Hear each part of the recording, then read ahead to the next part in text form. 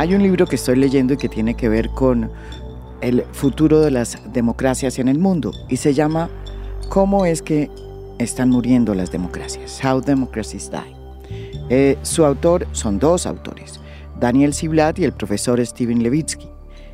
Ellos dos, sobre todo el profesor Steven Levitsky, tiene en este libro la tesis de que las democracias en el mundo no están colapsando por vía de golpes militares, como sucedió en los 60s, en los 70s, aquí en América Latina y en ciertos países de África. Él sostiene, el profesor Levitsky, que hoy las democracias están muriendo porque están eligiendo a autócratas como Donald Trump, por ejemplo, en los Estados Unidos, cosa que ya sucedió y que tuvo unos efectos demoledores en la democracia americana, considerada la democracia que es una especie de faro en términos democráticos en el mundo. ¿Qué va a pasar con las democracias en América Latina?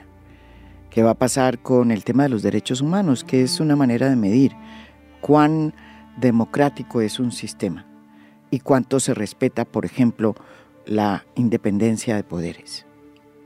Por eso hemos querido invitar a la directora de Human Rights Watch para América, Juanita Gobertus.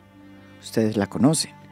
Hasta hace poco era una política joven que había llegado al Congreso por el Partido Verde, a la Cámara de Representantes por Bogotá. Durante su estadía en el Congreso, Juanita fue una de las pocas congresistas que se preocupó por ver cómo era que se estaba implementando el acuerdo de paz. Investigó, miró y ofreció datos que hoy nos sirven para determinar qué fue lo que pasó en el gobierno de Iván Duque en temas tan complicados como, por ejemplo, el Fondo de Tierras. Ahí nos dimos cuenta que la implementación del acuerdo de paz fue prácticamente nulo. De las 1.500.000 hectáreas que el propio Archila había dicho aquí en A Fondo que se habían entregado al Fondo de Paz, solo se entregaron y se legalizaron 300, como lo dice Juanita en su informe. Antes de las elecciones pasadas, decidió que no se iba a presentar más y de un momento a otro cambió su vida. Se dedicó al tema de los derechos humanos y es hoy, como bien ya lo dijimos, la directora de Human Rights Watch para América. Y lo más importante, acaba de tener su primer hijo. Cuando vino acá, estaba a punto de parir. Bienvenida, Juanita. María Jimena, qué gusto estar acá. ¡Caramba! Un placer estar en A Fondo. En el 2023 muchas cosas van a suceder en América Latina. La más importante de todas, Juanita, es lo que está sucediendo y va a suceder en Brasil con la llegada al poder de Lula da Silva. Por segunda vez va a ser presidente de este inmenso, importante país de América Latina, cuya democracia ha sufrido uno de los embates más duros por cuenta de un gobierno que fue elegido popularmente y que encabezó el hasta hace poco presidente Jair Bolsonaro en Brasil. Representante de esta nueva derecha 2.0 en América Latina, una derecha que es aún mucho más agria y mucho más radical que la derecha tradicional que siempre ha habido en América Latina y que se parece mucho a la derecha neofascista que está abriendo espacios en Europa a un ritmo muy impresionante. Juanita, ¿qué va a pasar en Brasil en este 2023 en términos de democracia, derechos humanos, respeto por el Estado de Derecho? Human Rights Watch tiene su oficina en América Latina, en Sao Paulo. Pude estar justamente 2 semanas en agosto con el grupo de investigadores que tenemos allá, hablando con distintas organizaciones de sociedad civil. Y venía teniendo un trabajo histórico, estas organizaciones y la nuestra, en temas de seguridad pública, en temas de lucha contra la deforestación, entre otros. Pero a lo largo de los últimos 3 años y sobre todo el último año, todas las organizaciones, incluyendo Human Rights Watch en Brasil, tuvieron que volcarse sobre la defensa de la democracia, porque lo que empezaron a ver fue a Bolsonaro no solo siguiendo este manual del que estoy hablando, el populista autoritario, sino francamente dando una serie de señales de que incluso no iba a estar dispuesto a reconocer los resultados electorales. Lo primero que empieza a pasar es que a pesar del nivel de confiabilidad del sistema electoral brasileño, que es un sistema no solo muy alto, sino que además es un sistema absolutamente digital, todos los observadores electorales diciendo, esto da confianza independientemente de los sectores ideológicos políticos, él mismo desde sus cuentas de redes sociales atacando la credibilidad del sistema electoral, diciendo que se iban a robar las elecciones, habiendo sido elegido como senador durante 5 periodos, habiendo sido elegido en el periodo anterior como presidente, es decir, difícilmente tenía autoridad moral para criticar el sistema bajo el cual él mismo se había elegido, pero teniendo un efecto significativo a través de noticias falsas en reducir la credibilidad del sistema.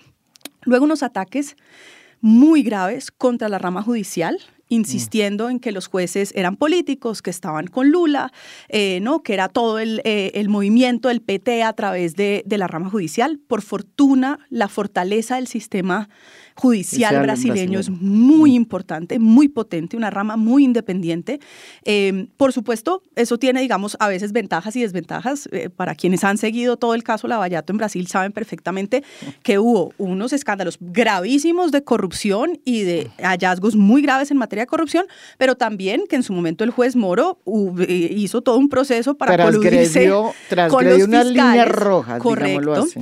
Y eso ha generado, digamos, un lugar también de desconfianza de las instituciones judiciales que Bolsonaro supo administrar y explotar de manera muy, muy perversa para la democracia.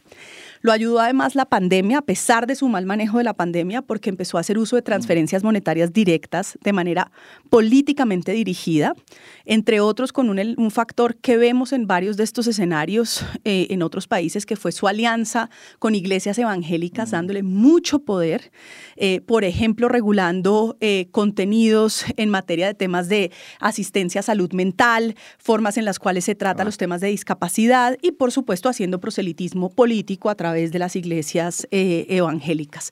Entonces empezó todo un proceso de deterioro democrático que culmina con unas elecciones apretadas, en donde yo creo fue muy importante la presión internacional, particularmente de gobiernos con quienes Bolsonaro no se podía dar el lujo de no tener algún tipo de relación, particularmente Estados Unidos, pero también muy rápidamente la Unión Europea, reconociendo los resultados, respaldando el sistema electoral.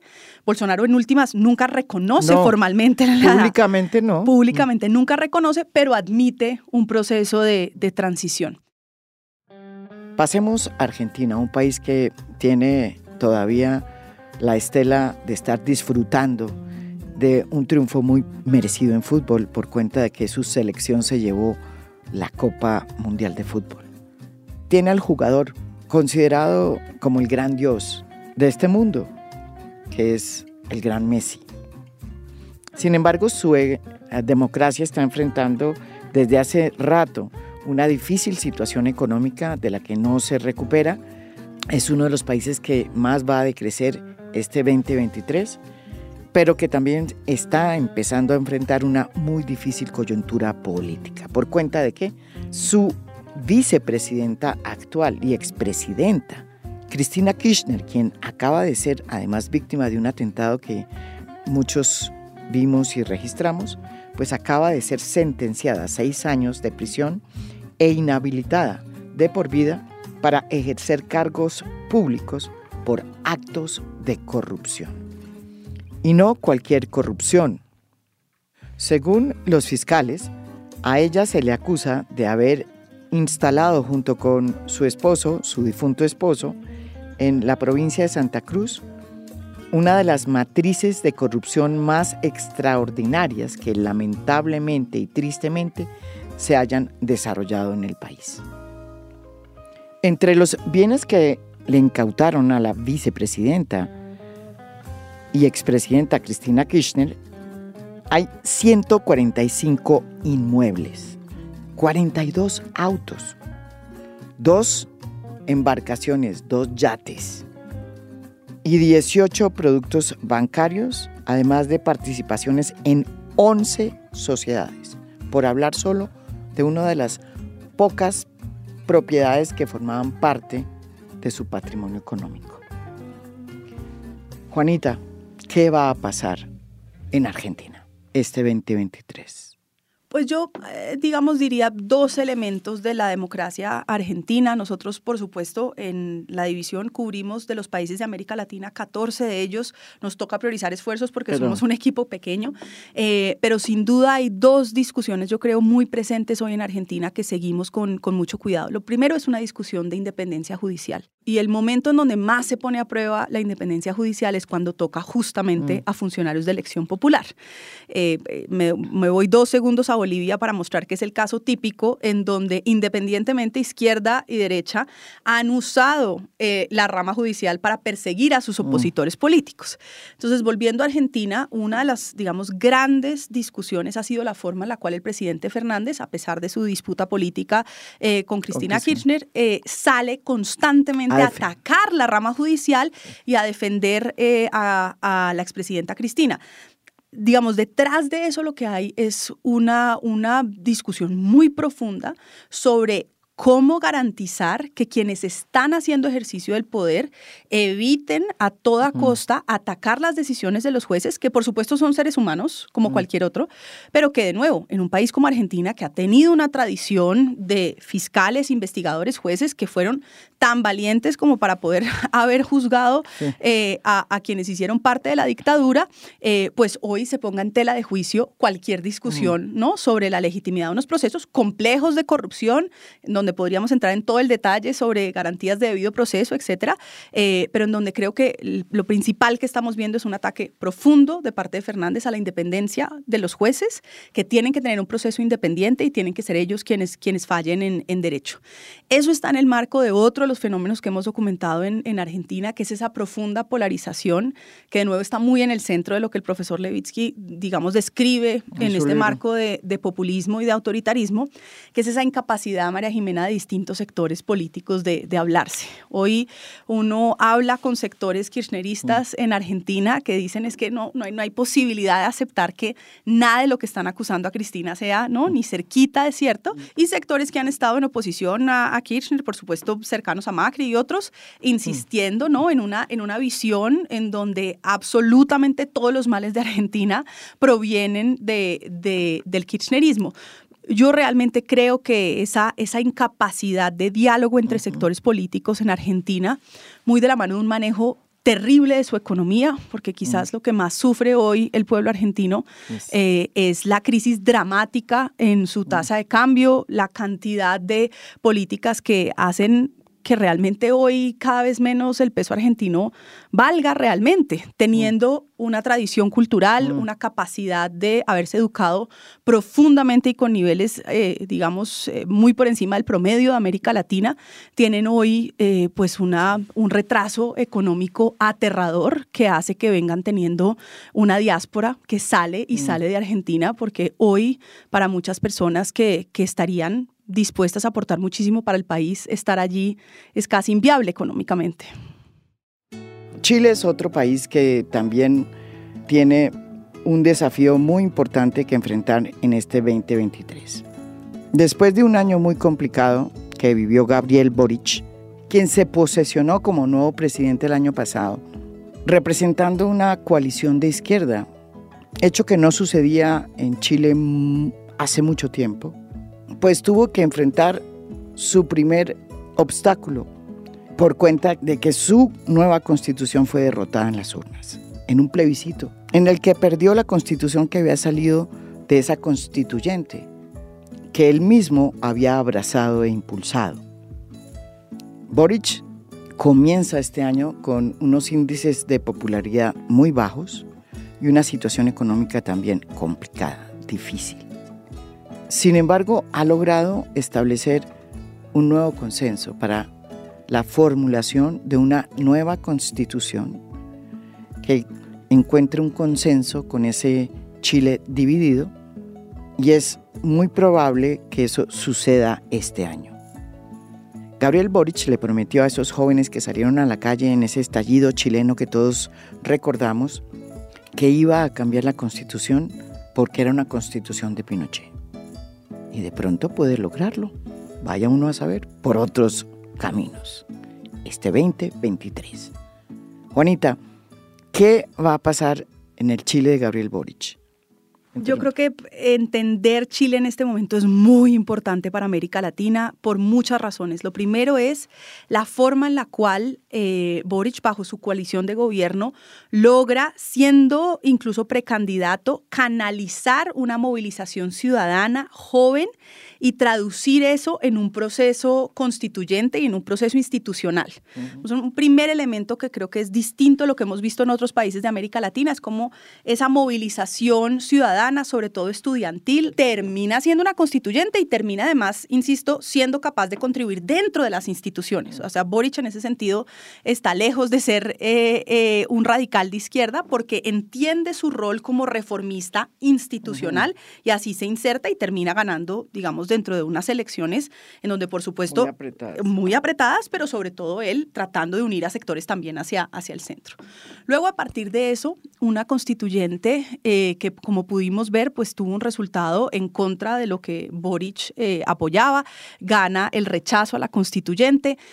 Yo creo que hay un proceso también de aprendizaje de unos sectores muy nuevos en el poder que estaban llegando a la constituyente, independientes, jóvenes, indígenas, que dicen, este es nuestro momento de ir a por todo, ¿no? Y una sociedad profundamente conservadora, eso es innegable. La directora de la División de las Mujeres de Human Rights Watch, Macarena Sáenz, que es chilena, decía que ella no se había dado cuenta, sabía que su país era profundamente machista, pero no se había dado cuenta que era más xenofóbico que machista.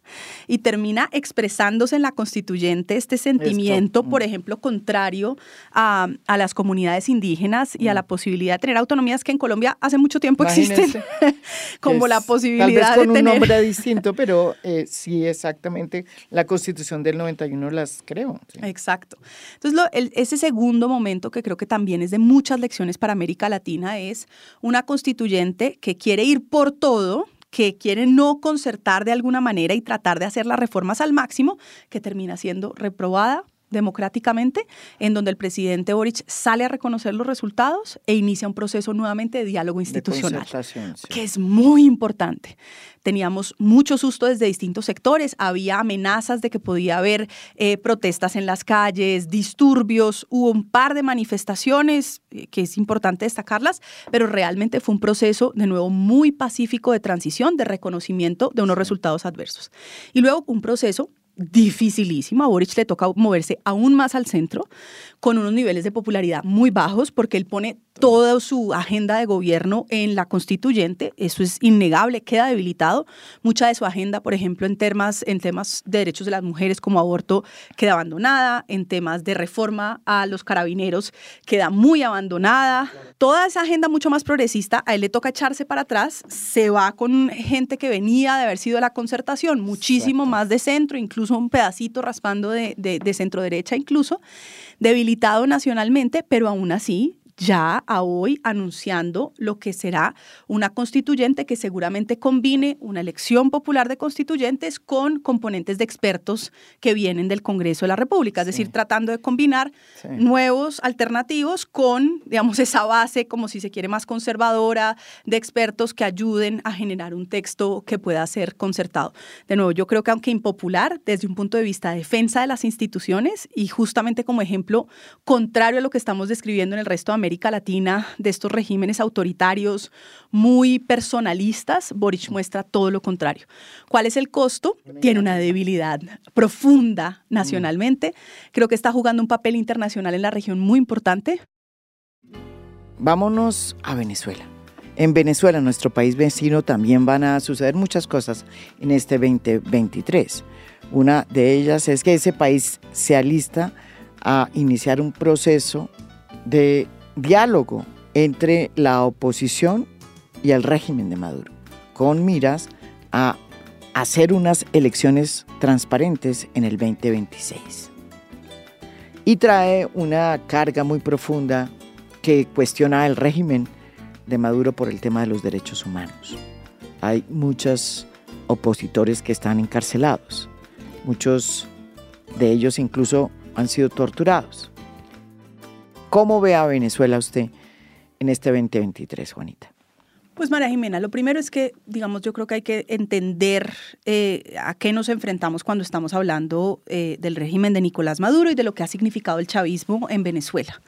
Y esto, de nuevo, no se trata de una discusión ideológica, sino desde un punto de vista de derechos humanos. Como resultado del chavismo en Venezuela, han tenido que salir desplazados de Venezuela más de 7 millones de venezolanos. Ha habido todo un proceso hoy documentado por la Misión de Esclarecimiento de Hechos de Naciones Unidas del más alto nivel, que ha encontrado la comisión por parte del régimen de crímenes de lesa humanidad constitutivos de torturas, de detenciones arbitrarias, de ejecuciones extrajudiciales, de desapariciones forzadas, que ha identificado además centros de detención donde a hoy todavía están presos políticos que están siendo torturados constantemente. Y en su último informe de esta misión de Naciones Unidas, que además identifica desde un punto de vista de responsabilidad directa a Maduro y a su círculo más cercano de poder. Entonces, digamos, cualquier discusión tiene que empezar por reconocer, insisto, más allá, y esta no es una discusión de castrochavismo, sino desde un punto de vista de derechos humanos, lo que ha sucedido en Venezuela. Luego, ante eso, el siguiente paso es decir, incluso para nosotros como organización, ¿qué es lo que quisiéramos que pasara? Por supuesto, lo que queremos es promover una transición pacífica a la democracia que permita un proceso de sostenibilidad de esa democracia. Alternativas en su momento bajo gobierno Trump, impulsadas además por gobierno Duque y en su momento por el embajador Francisco Santos, de que lo que había que hacer no era que todas las alternativas estaban sobre la mesa, el cerco diplomático, la posibilidad de una intervención militar, no solo probaron ser absolutamente fallidas porque nadie estaba dispuesto a esa salida, sino que desde un punto de vista de costos humanitarios podrían ser mucho peor. Por eso y en ese sentido nosotros hemos aplaudido no solo la retoma de la relación bilateral entre Colombia y Venezuela, sino también y de manera muy importante el proceso de negociación de México, porque la forma en la cual se llega a un proceso de democratización es a través de una negociación que permita retomar ese camino. Ese proceso de negociación tiene una agenda, ha sido mediado y digamos apoyado por los noruegos de una manera muy importante, tiene una agenda que tiene puntos que valoramos positivamente, por ejemplo, las recomendaciones de la misión de la Unión Europea en materia de garantías electorales, que permitirían avanzar progresivamente, esto no es algo que pase de un día para otro, en elecciones libres, competitivas, que pudieran ser, digamos, juzgadas de manera transparente y que dieran, digamos, confiabilidad a toda la población venezolana y a todos los sectores políticos. Tiene componentes que son los primeros que deberían empezar a avanzar, según lo que hemos sabido de las propias autoridades venezolanas, tanto de oposición como de gobierno, que son las medidas de alivio humanitario, la situación en Venezuela en términos no solo de crecimiento de la pobreza, sino de acceso a alimentos, acceso a medicamentos básicos, es absolutamente precaria. Y yo creo que por fin, a pesar de las dificultades políticas gravísimas que existen tanto dentro del régimen como en la oposición, hay una conciencia de que deberían poner al menos de primero, tratar de aliviar cierta situación. Por eso, uno de los primeros pasos que se supone debe darse como resultado de la negociación es la activación de un fideicomiso administrado por Naciones Unidas para poder sacar adelante este tipo de alivios humanitarios. Estos son pasos, son positivos, los respaldamos de manera, digamos, positiva. ¿Qué nos preocupa? El uso que se ha dado a México en el pasado de la negociación de México, que es dejarla ahí simplemente quieta y decir hay una negociación, pero luego no pasa nada. Dura un año, un año y medio. Exacto. Muy rápidamente después del anuncio de reactivación, se pararon rapidito de la mesa y dijeron retomamos el próximo año. Y, por ejemplo, discusiones, insisto, delicadas como este tema de garantías electorales están pendientes, al igual que discusiones muy profundas sobre liberación de presos políticos, que es un tema brutal en Venezuela, que pasa por las garantías electorales, porque es que estamos hablando de muchas personas que podrían competir electoralmente también y que por lo tanto suponen una afectación a la democracia, pero también quizás de los temas más difíciles, que como lo vivimos en Colombia sabemos que son temas de justicia. Aquí estamos hablando de personas que están siendo hoy formalmente investigadas por la Fiscalía de la Corte Penal Internacional, que aunque ha firmado un convenio en donde, digamos, bajo la lógica de la complementariedad positiva, le permite a Venezuela seguir avanzando en procesos, la vida real es que el mismo día que se estaba anunciando el proceso de negociación en México, la Fiscalía de la Corte Penal Internacional estaba diciendo no veo suficientes avances, avanzo con seguir adelante con la investigación.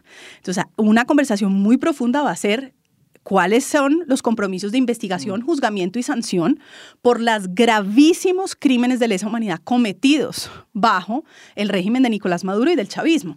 Y si eso no se toca, no solo ahí no va a haber una transición sostenible, sino que la Fiscalía de la CPI probablemente va a intervenir. El caso de Daniel Ortega en Nicaragua también refleja todos los desafíos que enfrentan las democracias hoy en día. Daniel Ortega es un dirigente exguerrillero y fue el líder del Frente Sandinista de Liberación Nacional y que formó parte del directorio que asumió el poder luego del triunfo de la Revolución Sandinista, que derrotó finalmente a la dictadura de la familia Somoza, que venía gobernando Nicaragua desde 1934. Fue el jefe de Estado entre 1985 y 1990, año en que pierde las elecciones por una coalición de 14 partidos que llevó a la presidencia a Violeta de Chamorro. Fue derrotado posteriormente en las elecciones presidenciales de 1996 y 2001, pero triunfó, óiganme bien, en las elecciones del 2006. Y desde entonces ha sido reelegido en 3 ocasiones, en el 2011, en el 2016, recientemente en el 2021. Ortega es considerado un autócrata y ha sido cuestionado incluso por figuras destacadísimas de la propia revolución sandinista. La oposición bajo su régimen ha sido acallada. Muchos de los líderes más importantes han tenido que salir del país y otros han sido apresados y están en este momento en cárceles, algunos de ellos periodistas, por el delito de decir lo que piensan. ¿Qué va a pasar en Nicaragua? Bueno, ya pasó en Nicaragua, porque fue elegido nuevamente en el 2021 Daniel Ortega. En este 2023, ¿qué va a pasar, Juanita?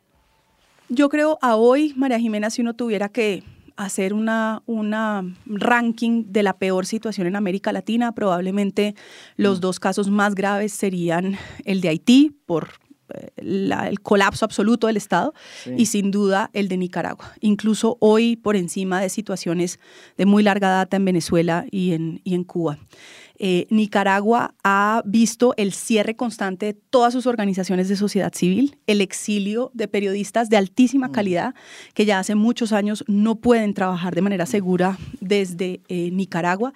Este año vimos una persecución dramática a la Iglesia Católica y a los jerarcas, sí, particularmente padres y curas que venían apoyando estudiantes, protegiéndolos en medio de persecuciones luego de movilizaciones y de protestas, y que vieron de manera directa a un régimen que históricamente había tratado de mantener ciertos lazos con el catolicismo y que, digamos, se quita la máscara definitivamente a lo largo de este año, empieza a perseguirlos, a dictar medidas de detención, incluso en centros de detención y en algunos casos en detención domiciliaria contra distintos jerarcas de la Iglesia Católica.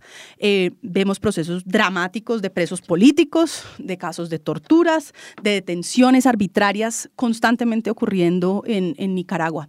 Muy tristemente, además, bajo la financiación de un régimen que hoy subsiste casi que estrictamente por los créditos del Banco Centroamericano de Integración Económica. Nosotros venimos documentando los créditos del banco, por ejemplo, también frente a El Salvador, en un informe que publicamos hace unas 2 semanas, y la respuesta del banco ha sido que esos elementos son exógenos a los créditos que ellos proveen y que su finalidad es poder proveer recursos a sus socios, que son socios centroamericanos, y bajo esa lógica justifican la posibilidad de que un régimen como el de Ortega hoy sobreviva casi que estrictamente a punto de este tipo de fondos. En El Salvador, pequeño país que también ha sido epicentro de muchísimas guerras en el pasado y que había encontrado su camino en la democracia, pues viene enfrentando un fenómeno muy, muy difícil que se llama Nayib Bukele. Fue elegido presidente desde el 2019. Y en este 2023 se alista para su reelección. Bukele ha sido señalado por sus críticos como un gobernante autoritario que busca concentrar el poder y acabar con un principio muy importante, clave para la democracia, como es la separación de poderes. Durante su gobierno se destituyeron a los magistrados de la Sala Constitucional y se habilitó la reelección presidencial que estaba prohibida en la Constitución salvadoreña. Las elecciones presidenciales se van a llevar a cabo este 2023. Nayib Bukele no solamente ha sido un presidente autoritario, también ha utilizado todos los medios digitales para concentrar su poder en él. Es el genio del TikTok, es el genio del Twitter. Juanita, ¿qué va a pasar en estas elecciones del 2023 en El Salvador con Nayib Bukele?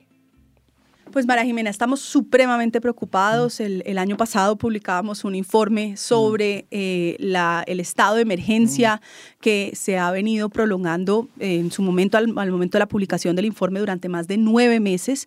La discusión o pues la justificación de Bukele era la lucha contra las pandillas, contra las maras, pero como resultado de ello, más de 58,000 personas capturadas, de ellas 51,000 sin haber pasado por un juez que evaluara la situación jurídica, 1,600 de ellos menores de edad. Para ese momento había 90 personas que habían muerto en cautiverio sin una explicación de cuáles habían sido las condiciones bajo las cuales, bajo la custodia del Estado en un centro de detención, habían resultado muertes. El informe documenta torturas, desapariciones forzadas, documenta detenciones arbitrarias, fallas gravísimas a debido proceso, como audiencias, María Jimena, de 500 personas virtuales, donde no le permitían a ninguna persona tener intervención de abogado, capturas sin orden judicial previa, simplemente por el hecho de ser denunciados anónimamente en redes sociales o por el hecho de tener tatuajes, entre otras.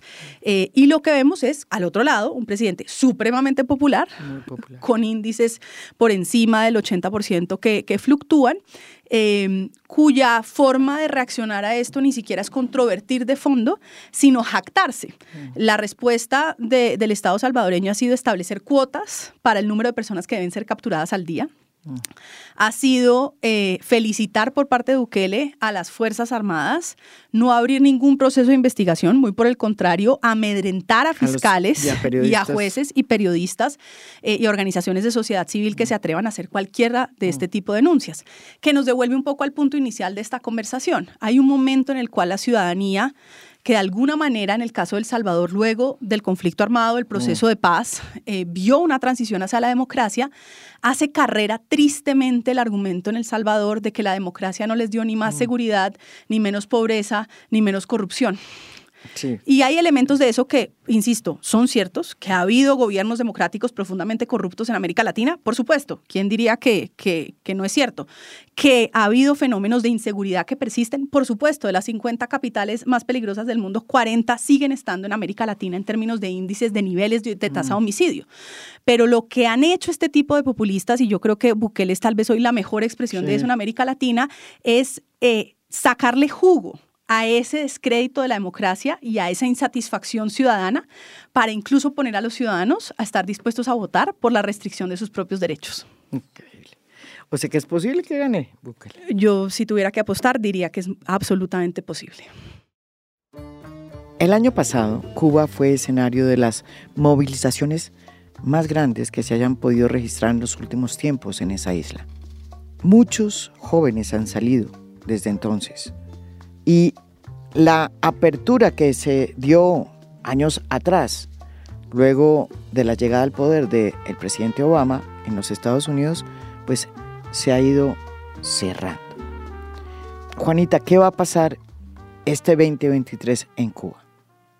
Bueno, lo primero, María Jimena, es entender que si bien aquí hay una historia muy larga a la que nos podríamos remontar, hay fenómenos cambiantes en Cuba recientemente. En su momento, cuando hay la transición entre los hermanos Castro, se da un proceso de más apertura económica, algo más de oportunidades en términos de ejercicio de libertades, por supuesto bajo el liderazgo también de la relación con Estados Unidos, con Obama en el poder, pero luego bajo el régimen de Díaz-Canel empieza un proceso otra vez de echar para atrás algunas de esas pequeñas conquistas que se habían logrado tanto en derechos individuales y libertades como incluso en temas económicos, con dos factores paralelos que empiezan a darse.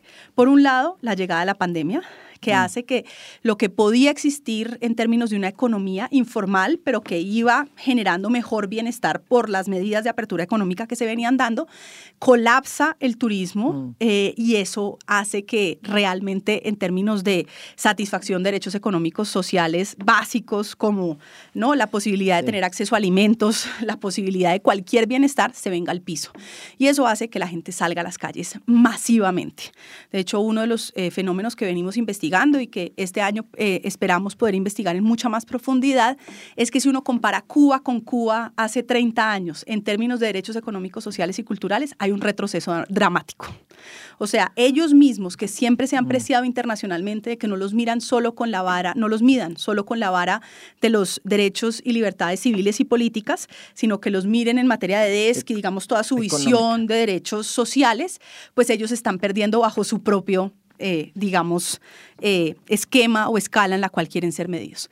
Y el segundo es un fenómeno de la forma en la cual pues el gobierno cubano, el régimen, buscó hacer frente a protestas que no había vivido en muchos años, también por un cambio generacional, en donde por muchos años había una ciudadanía mucho más miedosa. Esta es una juventud que se lanzó a las calles de manera absolutamente valiente a través de la cultura, y un régimen que empezó a reprimir a la gente por solo cantar una canción como Patria y Vida, y cambiar todo el eslogan de Patria o Muerte por Patria y Vida, y la forma en la cual eso empezó a generar una movilización ciudadana enorme que el régimen no supo cómo contener, sino reprimiendo. Y hoy hay más de 1,000 presos políticos en Cuba de jóvenes por cosas tan básicas como cantar una canción. Sin ningún tipo de respuesta del régimen de estar dispuesto a tener una conversación sobre garantías de debido proceso, audiencias reservadas, falta de garantías en la posibilidad de estas personas defenderse, absoluta desproporción en el tipo de condenas, aislamientos, torturas, etc. Hay un reto muy grande. Human Rights Watch no entra a Cuba hace muchísimos años. En su momento, como sucedió también con Venezuela, hubo represalias del régimen de no permitir el ingreso.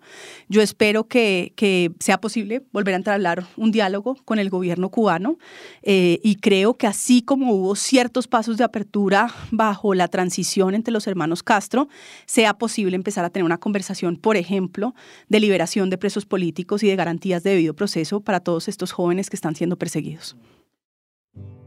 Y vamos a México, Juanita. Andrés Manuel López Obrador es presidente de México desde el 2018 y se volvió mandatario en momentos en que la izquierda suramericana pues iba de salida. Hoy las cosas han ido cambiando porque además de AMLO pues está Boric, está Lula y está Gustavo Petro. Pero más allá de que la izquierda esté llegando al poder en momentos en que Europa lo hace es la derecha 2.0, yo le quería preguntar, ¿cómo ve en términos de derechos humanos, respeto a las instituciones, lo que está sucediendo en México con el presidente Andrés Manuel López Obrador, que viene de la izquierda también? Pues María Jimena, lo más sorprendente, yo creo, es que uno puede hacer un paralelo casi idéntico entre Bolsonaro y AMLO, a pesar de ser de espectros políticos absolutamente opuestos. Uh-huh.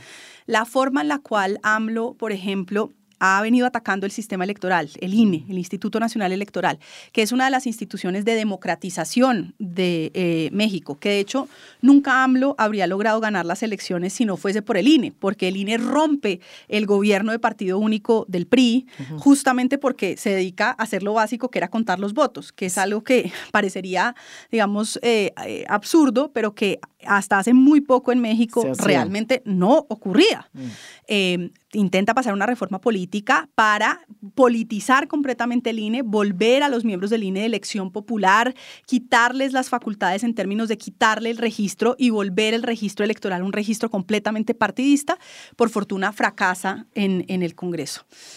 Hace todo un proceso de ataque diario a través de lo que se conoce como su mañanera, todos los días atacando periodistas, organizaciones de sociedad civil, jueces y fiscales que se atrevan a ir en contra de lo que él llama la transformación, y cualquier persona que sea crítica inmediatamente queda condenada con un rótulo. Yo estuve en septiembre 2 semanas en México y una de las frases que más salía era cuántas veces el presidente AMLO los había mencionado en la mañanera y los efectos que eso había tenido, porque es realmente constante este tipo de persecución.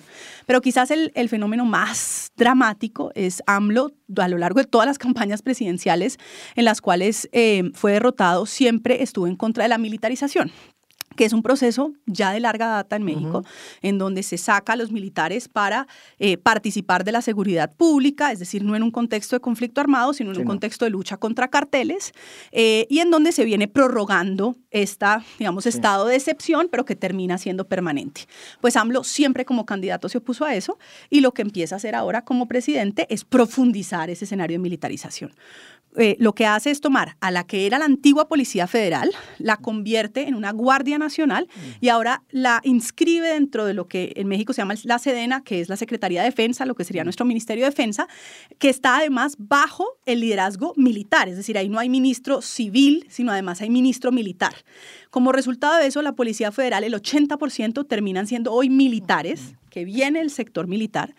Quizás lo más grave es que además le da toda suerte de poderes civiles, es decir, los mete en la contratación pública del Tren Maya, los mete a controlar puertos y aduanas y los mete en la ejecución contractual. Es decir, todo lo que además ellos construyan van a ser socios como miembros de la Guardia Nacional de estos procesos de ejecución. Es decir, nada más ligado a la posibilidad de corromper y a tratar de comprar a un sector que esto. Y eso va de la mano de su política al inicio, que era esta idea de abrazos, no balazos, que en últimas fue tratar como de desescalar supuestamente la confrontación contra los carteles, contra los narcos, lo que ha generado en la práctica, María Jimena, que tengan hoy la tasa de homicidios más alta de los últimos 30 años.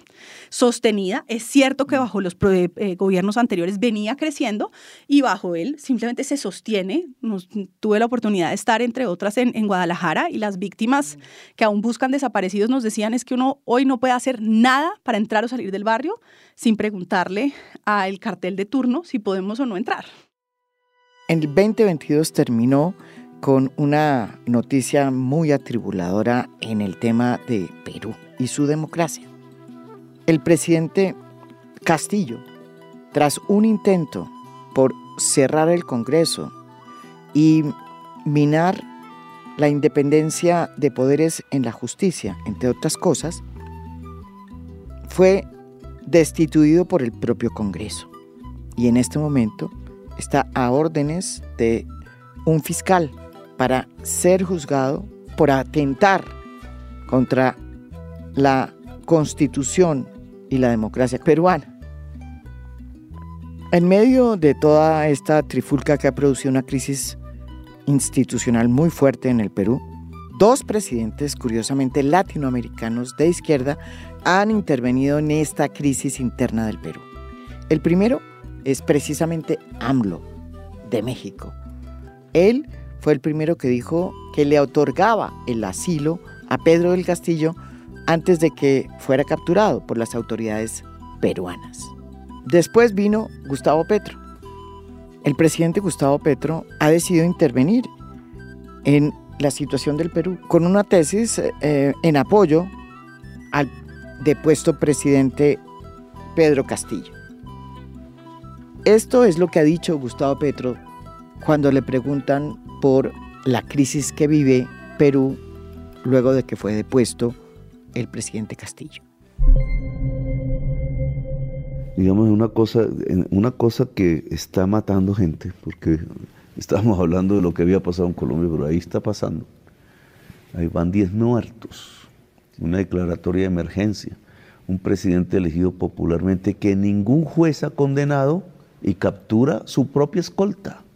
la policía, y lo pone preso. ¿Dónde estaba la condena de un juez? Si yo leo la Convención Americana, de la cual Perú hace parte, y Colombia también, que fue lo que me defendió a mí cuando era alcalde, la Convención Americana, artículo 23, derechos políticos, derecho a elegir y ser elegido, ¿cierto? 1.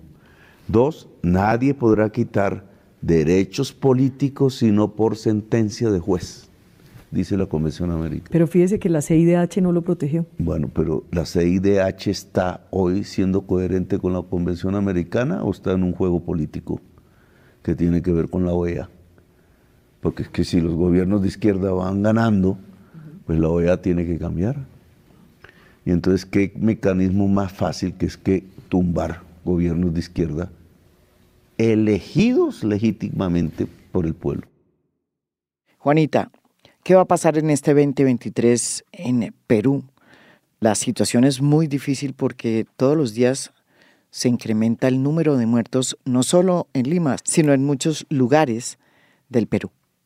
Con un agravante, que según las encuestas, el Congreso que lo destituyó, esos políticos que están ahí en ese Congreso tienen una imagen mucho más mala que el propio Castillo que fue destituido.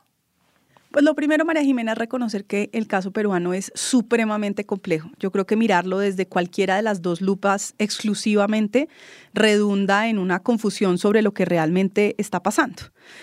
Vámonos un tris más atrás para tratar de entender. Lo primero es, existe en el Perú una derecha extrema que buscó insistir en que había fraude electoral y que Pedro Castillo no era realmente el legítimo presidente, sino Keiko Fujimori sí. Que a lo largo de todos estos años se han dedicado a hacerle una oposición absolutamente vehemente a través de los medios, a través de distintos medios de comunicación que controlan, a través de distintos sectores dentro del propio Congreso, a pesar de que son un grupo pequeño dentro del Congreso, sin duda, eso también es cierto. Y que eso habla además de una debilidad institucional, o sea, el Congreso hoy peruano es un Congreso, como lo describe Alberto Vergara, de pequeños pigmeos que se dedican a la propia, digamos, al propio lucro personal.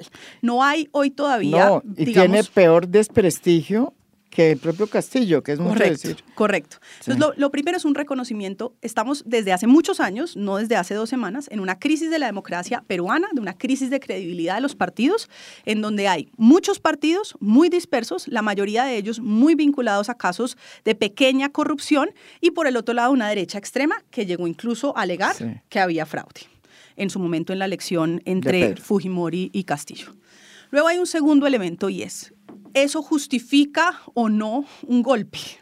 ¿Y por qué lo llamamos nosotros golpe de manera muy clara? No solo cierra el Congreso de la República sin que se den las condiciones que están en la Constitución. Hay escenarios en los cuales la Constitución autorizaría la posibilidad del cierre del Congreso. Aquí no se presentaban ninguna de las causales que está en la Constitución peruana. ¿Son cuáles? Que son, por ejemplo, el hecho de que no haya una violación a el cumplimiento de reglas constitucionales. O sea, hay todos unos procedimientos que tendrían que seguir que no se cumplen en este escenario. Luego, hay además la usurpación de poderes a través de decreto ley, entonces el hecho de legislar directamente, el anuncio de intervenir a la rama judicial, incluso el anuncio de que habría una intención de captura de la fiscal en su momento, existiendo investigaciones contra el propio Castillo y su círculo más cercano por casos de corrupción, y adicionalmente el anuncio de un toque de queda, de nuevo desligado de un escenario concreto donde hubiera pues una irrupción del desorden pues o de orden público. Entonces, ambos elementos coexisten y son ciertos. Nosotros condenamos la existencia del golpe, pero reconocemos que lo que venía pasando en términos de debilitamiento de la democracia existe.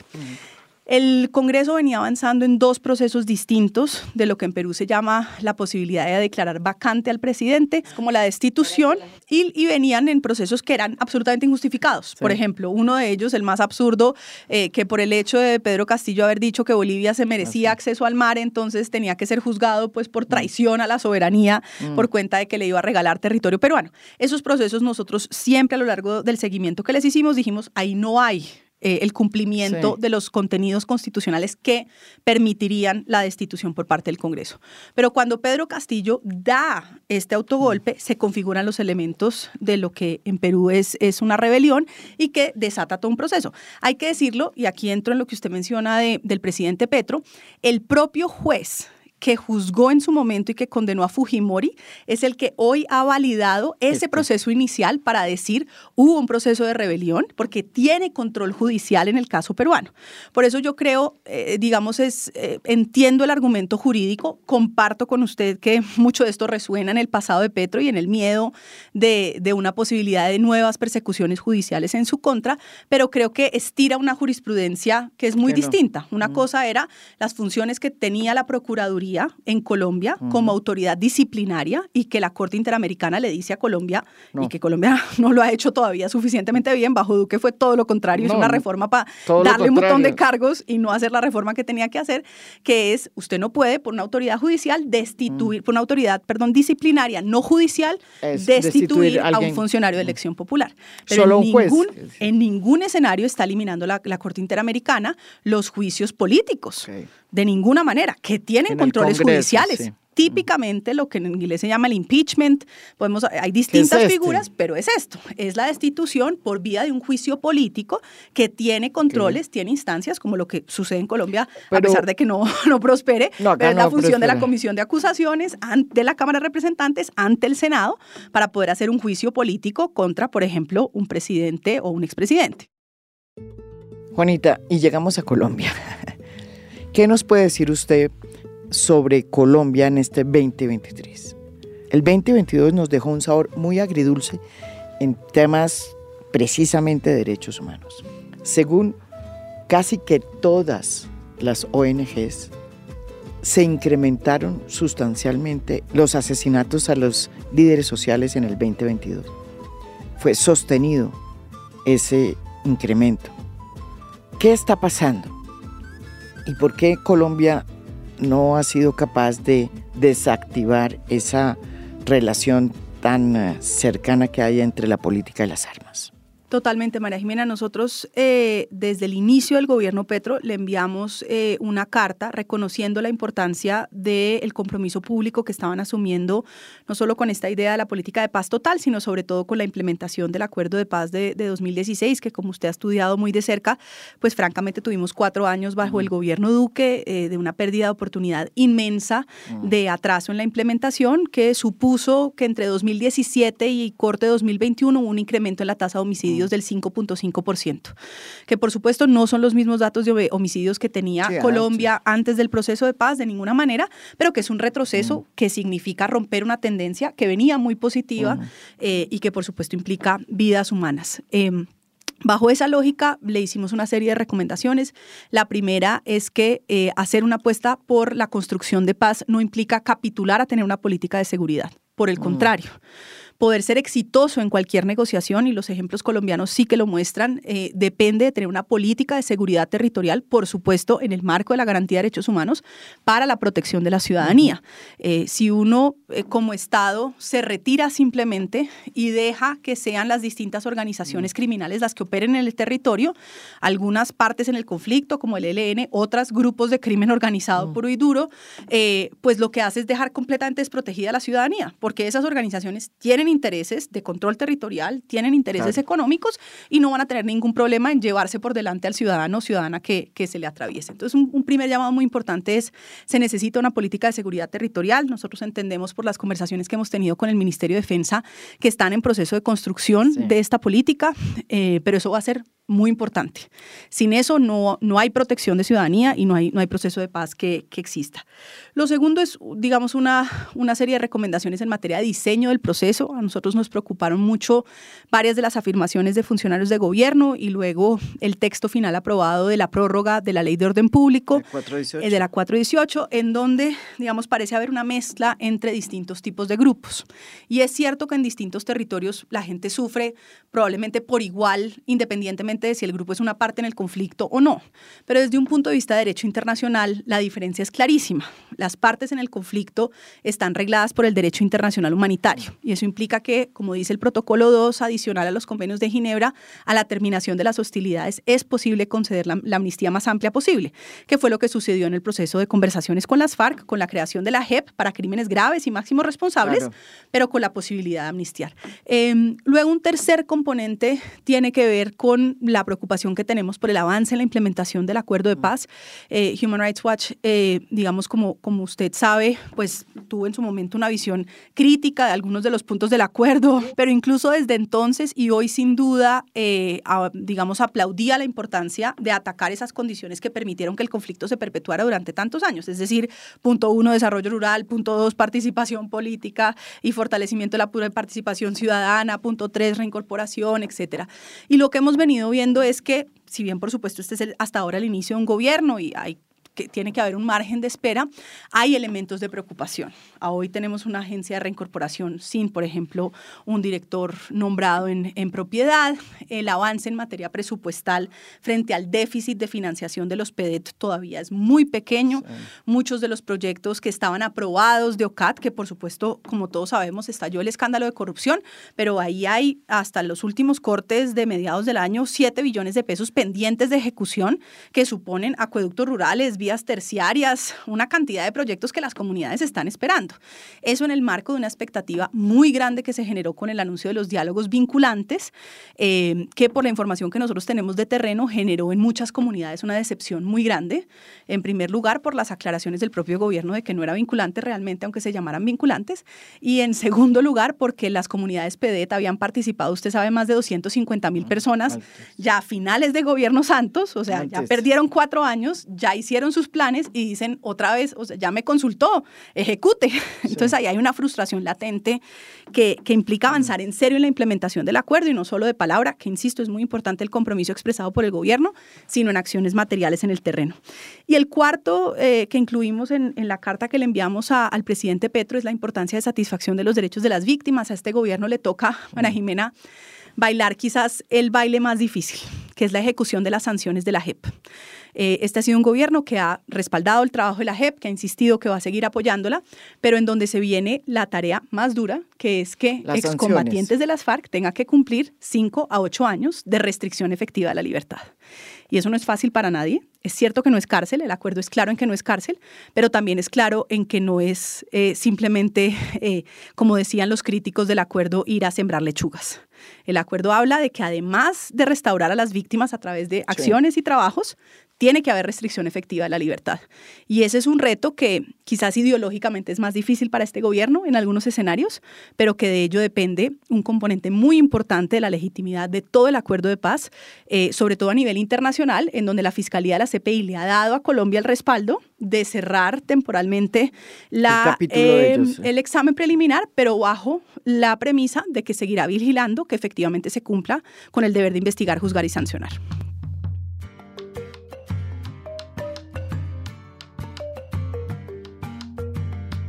Esto es A Fondo, un podcast original de Spotify.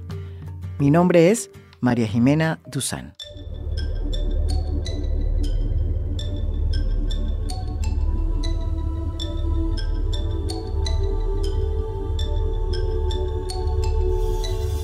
A Fondo es un podcast original de Spotify. Producción general, Lucy Moreno. Editor de contenido, Michael Benítez Ortiz. Edición de audio, Carlos Bernal y Blue Velvet. Música original del maestro Óscar Acevedo. Gracias por escuchar. Soy María Jimena Duzán.